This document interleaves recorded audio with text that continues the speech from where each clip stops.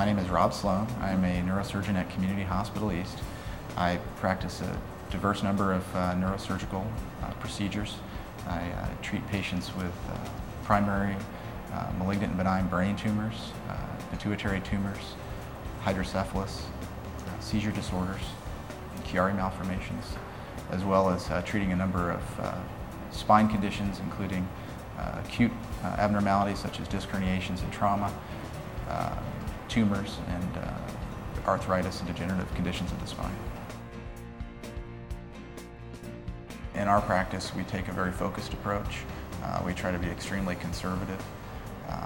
We have a very sort of a small practice feel. In fact, I'm someone that goes out to my waiting room and meets my patients, and our patients, I think, feel very comfortable with us, and they rest assured that we're not over-treating them. We do take pride in our accessibility. We're a small group. In fact, much to my wife's chagrin, I round 7 days a week, and in fact, I really am on pager 24 hours a day. So the referring docs and patients always feel that they can get a hold of me.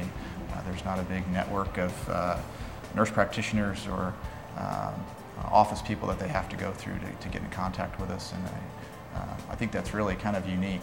A lot of practices have gotten away from that, and that's something that's very important to me.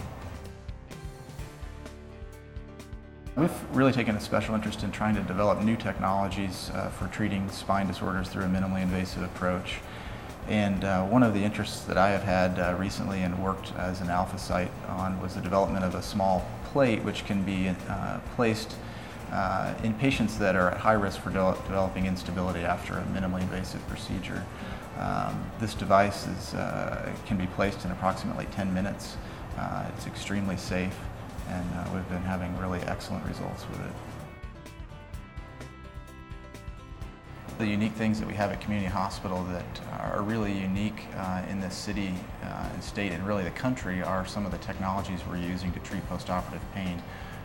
We've worked very closely with the anesthesia service here, and they have developed a protocol and technique to deliver an epidural drug which is a non-narcotic, and this works very well in patients that have a very high narcotic tolerance.